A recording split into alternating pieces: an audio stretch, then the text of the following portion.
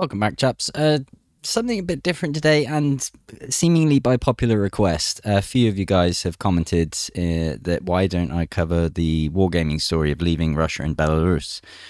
In truth, I'm going to have to give a bit of background for the new guys. 12,000 of the current 21,000 of you will know that I came from gaming, specifically World of Warships, went on to work for wargaming at a later date. Again, further disclosure, I'm currently in legal proceedings and the High Court has ruled in my favour for illegal dismissal against Leicester Studio, allegedly or otherwise formally part of wargaming. For that reason, I have tried to stay away, especially recently, from wargaming. I have had some jabs at them in the past with some satirical humour. But for the most part, it's kind of like checking in on your ex's Facebook. It's not something I like to do. But let's get into it anyway. So there's the background. There's some disclosure for you. So World of Tanks developer leaves Russia and Belarus. Wargaming announces it will be closing its Minsk studio and handing over live services to an unaffiliated company. I've highlighted that because at the last chance that I checked, that wasn't technically true. We'll get into why Leicester Studio is seemingly not unaffiliated yet.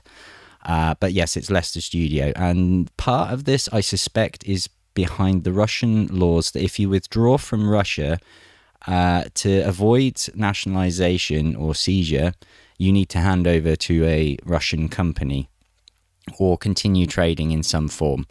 And I believe Leicester intends to continue working in Russia, performing updates on specifically and formally only World of Warships. Seemingly they're taking over the Minsk or closing Minsk. I don't know. In truth, I don't know a lot more details than you do, but I do know some, so we'll get into that a little bit. I'm showing you the Russia Today article because that's how big a news it was. This is, bear in mind, the 4th of April and today is the 6th of April. That's how big it was. This was literally featured on the front page of Russia Today because it is quite big. The reason it's quite big is, yes, wargaming are famous and quite large, but also, I hate to say it, it's another piece of evidence for the brain drain that Russia is kind of facing. Here it mentions about Leicester Studio, a Russian developer that wargaming acquired in 2011, but is, and even Russia Today have put, no longer affiliated in quotes because that's still not technically true. And RT repeat what's been said elsewhere. Lenta.ru also featured this story. Again, I don't really need to go into it because I think most of you guys already know the main ins and outs of it. I've highlighted the original announcement here. Effective March 31st, the company transferred its live games business in Russia and Belarus to local management of Leicester Studio that is no longer affiliated with wargaming. Well, that's not actually true yet. On the day, you see at the bottom, 4th of the 4th, this document was generated. So on that day, no, in fact, Wargaming Group Limited was still listed as part of Leicester. So they were still affiliated on the 4th of April. But my wife, who is very familiar with these things, tells me that it takes 5 business days maybe to update. But it's not effective March 31st, is it, wargaming? So maybe, I don't know, or in the public record. So there's a little question there. We'll get into actually what wargaming employees are saying about this. The team is just in a trance. No one expected this. Employees at the Minsk office of wargaming spoke about closing. They learned about the company's decision right on the day of the public announcement. The classic wargaming, this. Absolutely classic wargaming. Employees learned about the company's decision to close the Minsk office only on April 4th. Prior to that, they were informed that the office would continue to work. The Minsk one specifically is closing. That's what's being said here. So the Minsk guys, I really feel for them. They were told everything would carry on as normal, and then boom, same day as the announcement, that's the first they hear about it. Boom, they're out. It says gradually closing. The liquidation of the office will take 4 months, said one of the employees of Wargaming. During this time, the employees will have to decide whether to quit or move to another country. In fact, there are two main options: dismissal or relocation. By dismissal, I think voluntary resignation. But with wargaming, as I know from experience, yeah, voluntary resignation. They will do all they can to make sure it's voluntary. Anyway, let's not get stuck into side issues. Relocation provided that you are a valuable employee, though it's not clear by what criteria they'll be evaluated. Relocation options will be offered individually. Dismissed will be upon the closing of the office. Compensation is promised, but the terms are not yet known. When I was told I'd be made redundant to beginning, I think it was 2 or 3 salaries. So that's what I expect under the laws of the Russian Federation. But Minsk is Belarus, which presumably have their own. So I don't know what that compensation package would be. But they still do not have all the information. These are the team leaders. I'm also told there's rumors on the grapevine that the regional offices are going to be quite heavily culled. Specifically Prague, I think, is just over bloated. The other thing to raise here, if you think of the developer costs, I can tell you from experience, it was roughly $1,200. That is a highly qualified specialist in Russia. My salary was, pittance. Can you imagine the jump in costs, labor costs, to move it anywhere else, actually? I don't know about Minsk. I'm talking about Russia here. Even if you move the Minsk guys into Prague, you're going to have to be paying euros, and you're going to have to be paying a lot more, I believe, for the cost of living, because it's much higher. A wargaming employee interviewed believes that many specialists will quit, at least 50%.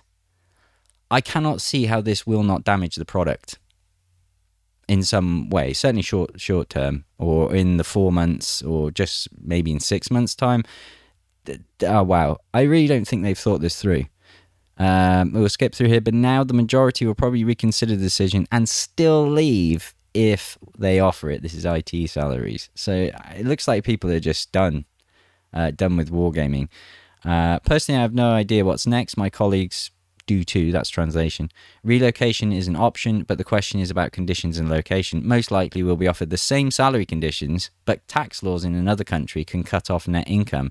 Yes, I don't know if they'll offer me at all.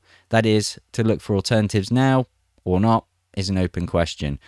Complete pig's ear. Absolute cluster fudge, if I try and keep things clean. Classic wargaming. They've clearly made this knee-jerk reaction, not thought it through, left everyone in the loop and the lurch. This is going to have massive implications, I suspect. It's indicative of many developers. I still work in the gaming industry as part of my full-time job, and I can tell you, yes, so many companies are looking elsewhere. Either Armenia, Cyprus is a cliche thing, but Cyprus recently changed their rules, so it's not the Russian haven that it once was. The other thing to note is money. So I'm going to verbalize my speculation here. I do not see the flow of money and how that would work for Leicester. Leicester are the main developers of World of Warships. Tanks is a different thing, and tanks have they have offices elsewhere. Minsk, I believe, was the source of that, but that will be taken care of because World of Tanks is the cash cow. World of Warships is the little brother, but still a significant contributor, and the main cash cow for Leicester Studio specifically. If you think about the Swift block and ban, the only real way I can see those revenues being maintained is by funneling the money through places like Armenia and Kazakhstan, possibly even Turkey as well, maybe even Dubai.